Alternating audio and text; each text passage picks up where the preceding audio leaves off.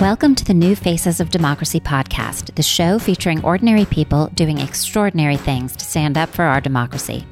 I'm your host, Nancy Bynum. This podcast celebrates people who have transformed their lives since 2016 and are transforming our political landscape by organizing, running for office, and generally stepping outside of their comfort zones. I hope their stories will inspire you to take action on your own. Head on over to newfacesofdemocracy.org for easy links to subscribe, follow on social media, and to get more inspiration. On this episode, I'm speaking with Jessica Alter and Chris Aaron Canary of Tech for Campaigns. After Trump's Muslim ban in 2017, tech entrepreneur Jessica Alter couldn't take it anymore and asked a few of her fellow tech workers if they were interested in volunteering their skills to help Democratic campaigns. And Tech for Campaigns was born. Tech for Campaigns is now the permanent tech and digital arm for Democrats, offering access to best-in-class talent with their 15,000 volunteers focusing on state races. Jessica and Chris Aaron, a state director in charge of flipping the Texas State House, speak with me about why they focus on state races, catching up with the Republicans who are 8 to 10 years ahead on tech and digital, and why no matter what happens on Election Day, they both know they will have left it all on the field.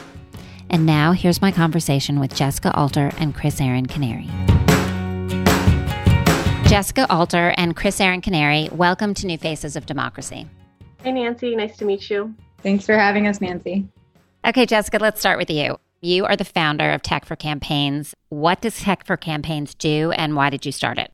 Let me answer that in reverse order. In pre-2016, like probably most people listening to this conversation, I was not really politically involved. I would say I was inclined, but not involved. And in 2017, after I had exited another startup, I had been traveling. I came back, and in quick succession, it was the first Muslim ban and a series of terrible executive orders punctuated by that first Muslim ban. And at that point, I hit a wall with my frustration and my anger. And I felt like I needed to do something that made me feel better than yelling at people who already agreed with me on social media. So like Chris Aaron, I had been in tech, just normal consumer and enterprise style startups for 13 years. I had been early at companies and started some of my own, and everyone I knew was in tech. So I felt like that was the place I could help the most. And we had just started hearing rumblings that Trump had really wiped the floor with us in this arena in 2016. And my co-founders and I said, okay, well, what if we could get our friends, at the time it was pretty humble thinking, to give their skill sets in addition to money. And that was just who we knew. Everyone we know is in tech or digital. And in a few days, we had 700 people say, yes, I would want to do that. And so we really started the organization. Fast forward to today, the idea behind Tech for Campaigns and the mission is really to be the permanent tech and digital arm for Democrats. Because as we can talk about later, there's a huge hole there. The Democrats are maybe 8 to 10 years behind when it comes to tech and digital.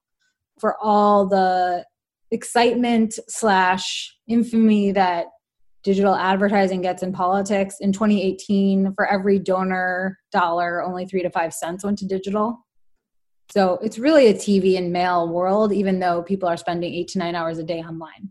And Tech for Campaigns is building the permanent tech and digital arm for Democrats by offering access to best-in-class talent, which is a hybrid model of our full-time team and almost 15,000 tech volunteers. Tools, which are built by our engineering and product team, and training, which we offer in the campaigns and states that we go into. And a lot of our focus on our strategy for the last 3 years has been to focus on helping at the state legislative level, which is the unique and important concentric circle overlap between being incredibly strategic and incredibly ignored. And so the states really control most of the issues that society honestly cares about. And as the cherry on top, they also control federal redistricting. So our mission has really been, let's build this tech and digital arm that subsists cycle to cycle, that doesn't get broken down, where we don't throw tech away, which is what we've been doing as a party. But the strategy has been to really focus on the state legislatures. And in the last 3.5 years, we've helped over 500 campaigns with over 600 projects on this front. And Chris Aaron, what was your path to Tech for Campaigns? Similar to Jessica, before 2016, I did very light political work. So I remember walking into the field office in an abandoned mall here in LA to text bank for Hillary and thinking to myself, I could do so much more with the skills that I have, having worked in tech for the past 14 years. I worked in marketing teams for Dollar Shave Club and Headspace. And if I could make an impact in politics instead of selling razors or other wonderful products, I thought it could be really worthwhile. So I'm actually sad that I didn't learn about Tech for Campaigns until 2020, but I'm very grateful that I did. I remember waking up the day after the 2016 election and getting in my car to drive to work and calling my mom, which I used to do every day when I had a commute. She lives in Portland.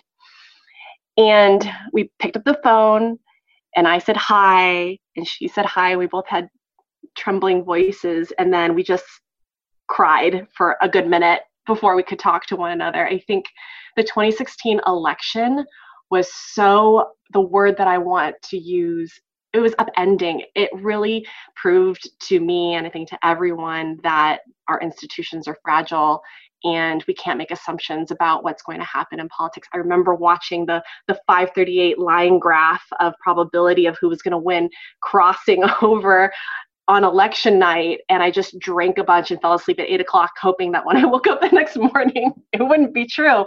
So I wanted to do something. I wanted to find a way and an outlet to make an impact. And thankfully, Tech for Campaigns was there, and Jessica was kind enough to bring me on the team. And what do you do there? So I am a state director. I am one of, are there 6 or 7 of us now, Jessica? I think 7. One of 7. I'm the state director for Texas, which I am very grateful to be the state director from Texas. The campaigns that I'm working on, actually I've worked across 25 different campaigns this election cycle, 25 different candidates, and currently working on 21 projects. By the time the election is over, I will have completed 64 projects, which is a staggering amount to think about. Each team is about 3 to 4 volunteers, so I work directly with those volunteers. But mainly my job is to get out of the way and make sure that the volunteers have everything that they need to be successful, whether that's me telling them what is important in the state that week, since I meet with the Texas HDCC every week to go over where we are with our candidates and what new things are coming down the pike, whether it's new voter suppression efforts in Texas, which I'm sure you've heard about, or new money coming in on the Republican side that we need to be made aware of. Jessica's completely right about the amount of money Republicans have to spend broadly and specifically on digital compared to what the Dems have. So really making sure that I can do my best to get as much fundraising dollars in the door for our candidates as possible, but also on the digital ad side, because right now we are mainly doing digital ads, email marketing, and texting. But on the digital ad side, we're spending the campaign's money. So making sure that every dollar is spent efficiently, which is where my tech background comes into play, and that we are performing well so that these ads and these emails are hitting our goals, our open rates, and all those important metrics. I think that is the benefit of Tech for Campaigns for these candidates. They're running small, unattractive races that not a lot of people know about. And even just thinking about it from an ads perspective, some of these candidates might have a $10,000 digital advertising budget, and an agency is going to take that $10,000 and take $1,500 of it for their agency fees. That's a lot of money to lose that you can't actually spend on reaching a voter. So what we can do is we can step in, and we have digital marketers that work at Google and Honey and these huge tech companies who are really smart, extremely talented, more talented than me in some cases, and they can get in and really make these incredible campaigns work. And they do it because they want to defend democracy, they have progressive views, and they love the candidates that they work for, and they get to meet them, which is really inspiring. These people are incredibly inspiring. and hopefully people that I will know for the rest of my life because they're just pretty incredible. And have you heard any stories from local organizers? Is there a palpable difference to these campaigns? I can't imagine what they were doing before versus what they're doing now with you guys. Yeah, absolutely. To give you an example, there's one candidate that we just started working with that was introduced to us, whose team were sending maybe one email a week and not heavily fundraising off of their email list. And our team of volunteers joined and had an email ready before we even met with the campaign, because it's kind of late in the cycle to be spinning up a new team. And they sent an end of month fundraiser out and raised over $3,400 in one email. And now are sending 3 to 4. And as we get closer to the election, 5, 6, 7 emails a week. That's not something that their staff could have sustained by themselves. So now this representative has additional money coming in that they would not have had if they had not decided to come and work with us or spun up any kind of email team. And just to give, I think, listeners a sense, state ledge races, especially House races, they probably raise between, depending on the state, I mean, Texas has no limits, but depending on the state, between $50,000 and $500,000. That's it. Very few get beyond that. And so $3,400 is a lot of money. Democrats, you mean? Yeah, Democrats. $3,400 is a lot of money to, like, one of my candidates in Florida, he has a $165,000 budget. It's a competitive race. That's a competitive race. So this is real money to them. And they wouldn't be able to get otherwise, or they'd probably have to pay someone half of to get it. On the flip side, just to give an example, flipping a state chamber, a House or a Senate, I don't think there is a more impactful thing you could flip, because they're deciding on voting rights at the state level. They're deciding on immigration. They're deciding on healthcare. They're deciding on education. They're deciding on a woman's right to choose. Plus, they're going to decide on how federal congressional lines are drawn. And what the Republicans decided 15 years ago is, wait, we can get all those things and we can just spend like $165,000 per race. We're in.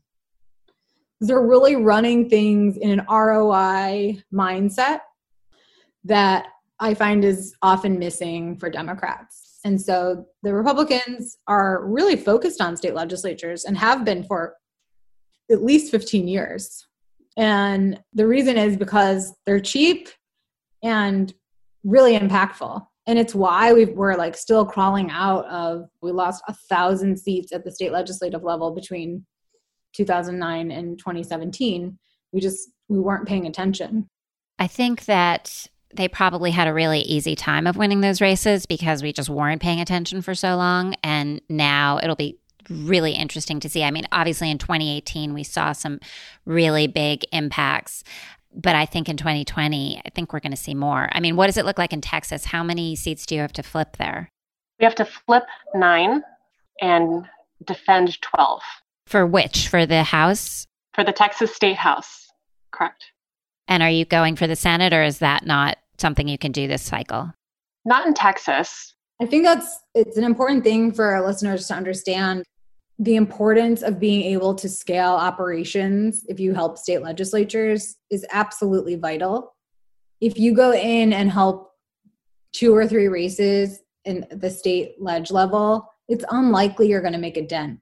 So like even in Texas, we couldn't go in and just help 9. We're helping 26 because we have to help all the defends as well and some extra just in case. That's unheard of. And the way that we do that, just to like elucidate the model, is Chris Aaron and basically 7 or 6 of her colleagues run the states. And we have 10 states this year that are where we're deploying talent. We have 10 others that use our technology. And we can give someone like Chris Aaron, who has a decade and a half of tech experience at the best tech companies there are, we can pull her into politics, which I think she even said she probably normally wouldn't do. We can also pull all these other volunteers from the commercial world into politics, teach them what they need to know and share what we've done. But basically we have 26 races in Texas and 1 full-time employee. So the leverage that we as an organization have is really unheard of. How do you choose which races to support? Yeah, we actually first choose state chambers to support. We have a data team that we like to say does the boring version of 538. It's not boring to us, but it's boring to other people, which is the state ledge level, scores every district in every state. And then we roll that up and we say, where can we have an impact in the next 2 to 3 cycles? So not just this year. I think one of the reasons the Democrats have ceded control is because they are so narrowly focused on what can we win this year. And we were in Texas in 2018. Of course, it wasn't flippable in 2018, but we decided, well, yeah, we can't only help you the year you're flippable. It's a 2 to 3 cycle process to flip a chamber. And what the Democrats seem to keep doing is like, well, let's just help the year that they need help and that they're actually flippable. But that's how you never win, because no one's helping those races when they need help.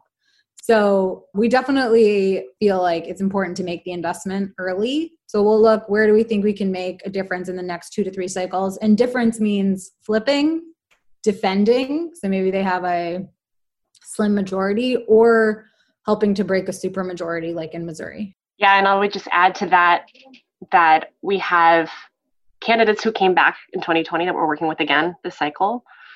We have, and many of the candidates that are running ran in 2018 and lost, but decided that they wanted to try again. And we have one candidate, Joanna Katnack, that lost by less than 300 votes. So yeah, there are some really tight races. We have a really good shot. I mean, I don't want to jinx anything, knock on wood, but we have a really good shot. If I wake up on November 4th and I see that 9 of my candidates made it, it don't have to be my candidates. Literally, it could be any of them. I don't need help, but I will feel so great and be so thrilled for them because they're all so remarkable. That is really, really exciting. Once we figure out where the chambers are, we actually go in, and as Chris Aaron said, she works with the Texas House Dems. They're the caucus. The caucuses actually control the campaigns, not the state party. So we'll go talk to the caucuses, make sure they want us in there. I think there's sometimes sort of a myth like, oh, these people from TAC are just parachuting in and like helping. But no, we're partnering strategically with the caucuses. We know what's going on. The state directors meet with the caucus minimum weekly. Probably talk to them much more.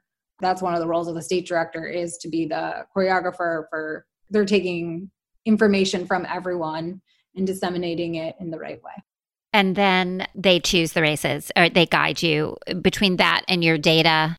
Actually, we share the model with them, which sometimes they haven't had they know themselves which areas are most likely to need help, but we share a data model with them. The model is totally quantitative. So it's actually really a nice partnership in that we'll bring a quantitative view and they'll bring a qualitative view. So for instance, in Texas, if we said, okay, here's the 25 races we think need help, they might say 24 isn't doing what they need to do right now, so we're not ready to help them, but actually 26 is an awesome candidate and we really want you to help them. And they will introduce us directly to the candidate. What kind of candidates do you support, like demographically? We support anyone who we think needs help, but Chris Aaron can talk about Texas, but generally speaking, we way over-index on women, minorities, and first-time candidates. In 2018, we're still, as we just mentioned, we literally are still adding candidates. But in 2018, close to 65% of our candidates were women or minorities. And I think just over 55% were first-time candidates. In Texas, Chris Aaron, you know the stats in Texas best. Yeah, and so Texas candidates are very diverse. We only have 5, I'm only personally working with 5 white men. Everyone else is a woman or a person of color, but 70% of our candidates are women. I think it's 56% are people of color. We have 3 LGBTQ plus candidates, 2 of which, if they are elected, will be the first openly gay Latino state house representatives. So that's pretty exciting. Eric Olguin and Lorenzo Sanchez, both exciting races.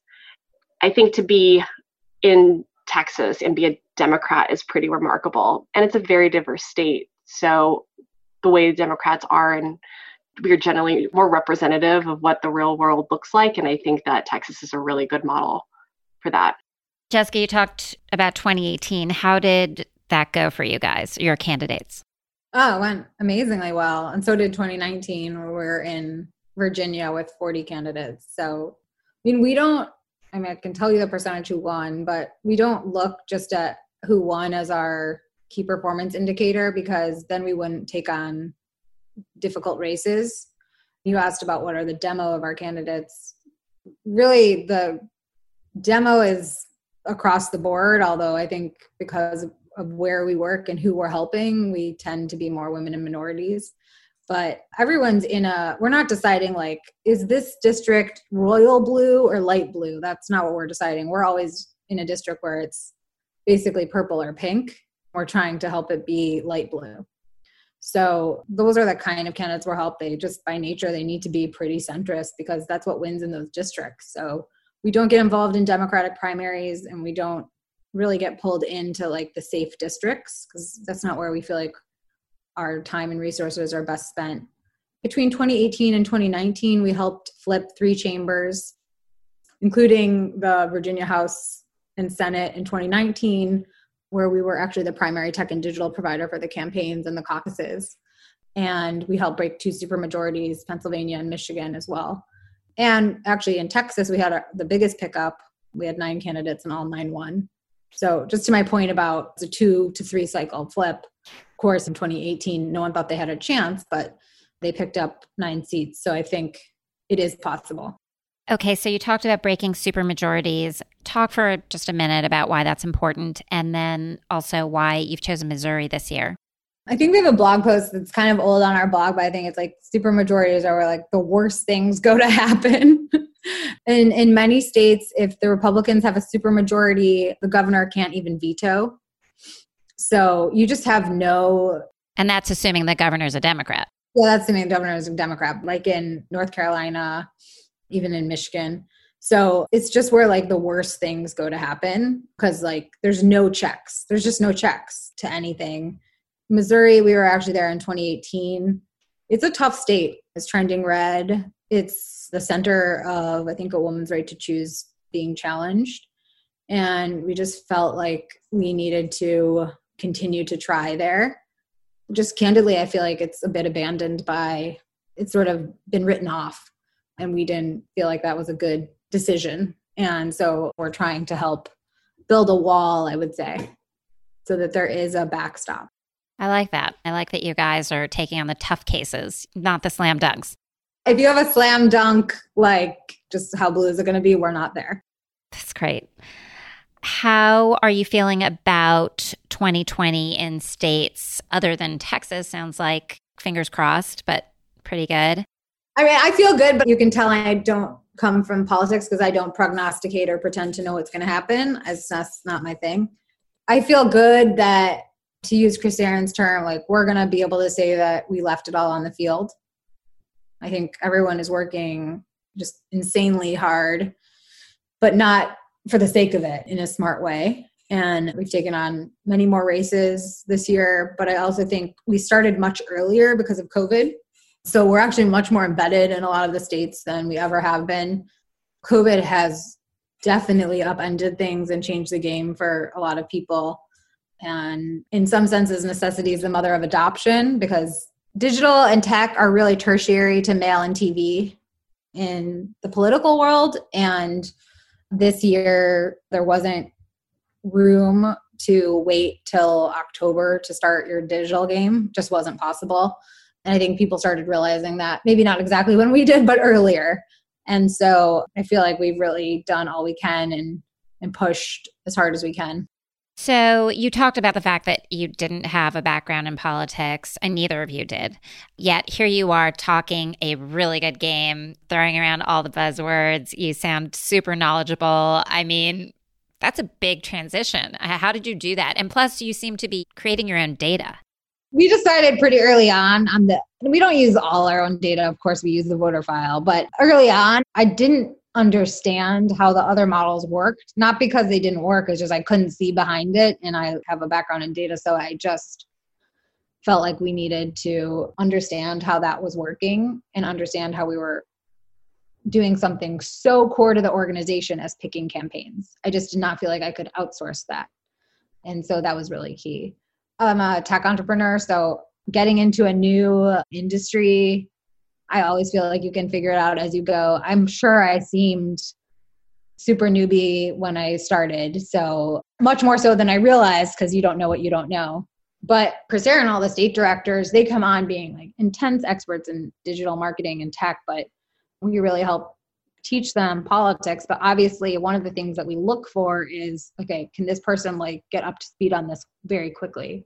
And with Chris Aaron and others, we just felt like, yeah, this is someone who's going to do that. And partially like you have to want to do that, because we can lead you to water, but you have to like drink yourself. So I'll let her answer how she's done it. Yeah, I've always been really interested in politics. I was a political science minor in college, and I don't know if I still have all the lingo down when it comes to politics. Jessica's definitely more versed in that than I am, but I think that after you learn the basics of the things that you need to know to work in this, I don't want to call it an industry, but in this field, I guess, you kind of want to take that hat off and put your tech hat back on. In tech, we are digitally driven people. We understand data in a really important way. If we didn't, we would lose our jobs. So to apply a almost consumer focus to this political work that we're doing, I think actually gives us an advantage. Jessica likes to joke that you get an email. I'm sure everyone listening and yourself, Nancy, have gotten a million political emails. I'm sure some of them came from me. But you get an email and you open it up and it's this novel of different colored fonts and different bolded things, just really chaotic looking. There are 6 buttons asking you for different donation amounts. And if I would have created an email like that for my boss at any of the other jobs that I'd had, he'd be like, of course, you are crazy. This is way too many calls to action. This flies in the face of what we know works. Why would you do something this way? And so for people coming into this work, volunteers or state directors, we get to look at something and say, that's not best practice. Everyone's been doing it that way because everyone's been doing it that way. But let's test not doing it that way. And let's test doing it the way a consumer product would and see if it can perform better. In the same sense, we look at the numbers a little bit differently, right? So when we're trying to find what I like to call pockets of goodness on people's email lists, what's digging into it and looking at it, I look at it from what we call an LTV perspective, lifetime value. What's the average amount that someone's going to give for one candidate across a campaign? Maybe they donate on average 2 times for a total of $100. Great. Now, only 10% of your list has reached that. Can we find the people who have only donated once and get them to donate a second time? Can we find the people who have maybe donated twice but aren't at the average LTV? So I'm looking at it from in the same way that I would look at the work that I do for consumer client, but I'm applying it to this political work. And it's been really successful. And I think it's our advantage and our edge and what we can bring to the projects that we work on that a candidate definitely couldn't do for themselves. And not to disparage other groups that do this work for hire or for pay, but we get to look at it with fresh eyes. We have that benefit and that advantage. Yeah, and you can think outside of the political box, the way, well, we do it this way because we always did it this way. And that way, like you said, those emails, just like they give you a headache as soon as you open them. It's just like you can't delete fast enough. I would just add to that part of the benefit of our scale, and this just in 2020, we have 222 campaigns. So we have scale, which means we have a lot of data. So to go back to the data, we're collecting the data, not to say, oh, this like individual is good or not good, but to say like, okay, here's the things that worked and didn't work. And then every year we do a very intense, what we call postmortem, to say, okay, what worked in email and what didn't. Actually, some of them, these reports we publish and they're on our website, our ads report and our texting report, what worked and what didn't. And then that gets folded back into our internal resources that all of the, of course, state directors, but volunteers also get access to. So there's basically playbooks for what's working and what's not working. And we're constantly sharing that, not only during the cycle, but we do a very intense update each year afterwards. So part of the goal of being this permanent tech and digital arm is when November 4th comes or when we have decisions, we don't break down and lose the knowledge and lose the tools. We're actually building something to last so that you can have a sustainable competitive advantage. So what would you consider some of your biggest success stories so far? Any particular campaigns stick out to you? For me personally, our biggest success story pre the 2020 decisions is Virginia. And again, it was a 2-cycle flip. It's a little bit emotional for me because it's where we started in 2017. As an example of knowing nothing, I was on the phone with the then head of the Virginia House Caucus, which in Virginia is called the House of Delegates. And he kept saying, House of Delegates, House of Delegates. And I was like, yeah. And I had literally never heard that term before. I did not know what a House of Delegates was. So just to give you a sense of where I was 3 years ago. So I was sort of faking it and Googling House of Delegates. Luckily, we were not on Zoom because it was 2017. And so we started there with about 12 campaigns. I think they had their biggest pickup in over 100 years in 2017. Missed flipping the House by really one vote or tying by one vote, which was tough. But then we came back in 2019 and the House, it was also the Senate was up in 2019. And we were really running things on the digital side for them and the House Caucus, but also 38 campaigns. So they asked us to be the primary digital provider. So that was obviously like a nice thing to progress into. But of course, the awe-inspiring part is that when they flipped, within 100 days, they passed gun safety measures, which they couldn't even get to the floor 90 days before that. They are trying to ratify the Equal Rights Amendment. I think there's a Washington Post article right now in the last month about how Virginia is doing voting right. Well, that's because they fixed their voter ID laws when they flipped blue. That's not because it was right all the time. And so when you just think about the impact on and the number of individuals that those laws have had, it really chokes you up a bit, actually. Now, you talked about 2016 where you said basically the Republicans wiped the floor with us. How do you think we compare today? On tech and digital. Yeah. Well, and Trump. But how does that compare? Do you see a real difference today, thanks to the work you guys are doing? Are we still catching up? Yes, we're still catching up. We're making progress, but we're definitely still catching up. And both in terms of tech and digital and the importance of states, we're definitely still catching up. We're trying to shift as mindsets. It's not a quick thing. You can't change mindsets all that quickly.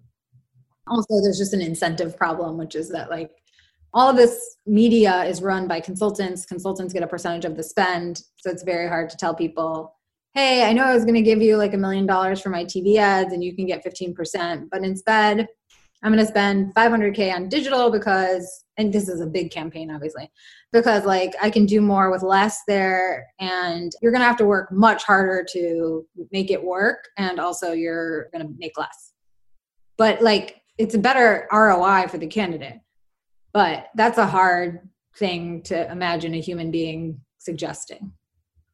So the incentives are not aligned. Maybe just each of you can tell me, as we start to wrap this up, what the journey's been like for you personally. How you feel today? How has it transformed you? Where you were feeling in 2016, how you're feeling 2020? I feel like we're going to have a therapy session now. I think what I hate the most about Trump getting elected, I mean, there are so many things to hate about it. It's that our daily lives have really been impacted in that. I mean, politics impacts everyone's daily lives, but it is just ubiquitous in the news. It's every 5 seconds. There's no space from anxiety or stress around politics. I think that a lot of us, and I'm speaking from a privileged point of view, there aren't systemic things that affect my day-to-day life, right? But for some of us, when Obama was president, we didn't have to worry about things like healthcare or our right to choose or our safety. Obviously, sending young kids to school and being afraid about gun safety is definitely top of mind. We're living in a climate crisis that gives me great anxiety that I have to actively manage. But what Tech for Campaigns has given me is the ability to put that anxiety away, knowing that every day I'm getting up and I'm doing something. Doing something about something that gives you stress or anxiety is the best way out of that hole. And I feel that the work that we're doing is really important work. It's what my mom would call righteous work. And I get to log on every day and chat with people in tech who are passionate about politics. And we can, when something in Texas happens, like Governor Abbott? I don't care to know his name because he's awful, but he takes away drop-off box locations for mail-in ballots. And the first thing I do is I go into the Texas Slack channel, and everyone's in there complaining and commiserating. And when good things happen, we can all share in those successes together. I think in a normal job where you don't work in politics, you don't talk about politics with your coworkers because you don't want to hate your coworkers for their views, which unfortunately is where we're at in 2020. But it's really refreshing to be amongst people who share your values not only, but are willing to take time away from their jobs and from their families to do this work. It's the best thing I could be doing during this election cycle. And I'm really grateful that I get to do it. Because I know that when I wake up on November 4th, as Jessica said, I will have left it all in the field. What about you, Jessica? I'll just say, and like, I don't know if people are going to Google Chris Aaron, but like, we're very grateful that she's doing it. Like, trust me, the recruiting process was very swift. I think just the way I was raised was like, don't talk about it, just do it. The way I would describe it now is a bias towards action.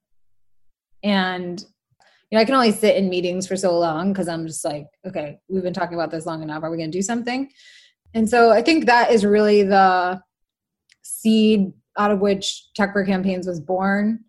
And I'm grateful, not just that I get to do it, but that I feel like other people had the same feeling and are willing to give up time and energy away from jobs, away from work, away from family, like Chris Aaron said, to like make a huge difference. He said, like, what has this journey been like? It's not been like anything I imagined, because I did not imagine doing this. This was not planned.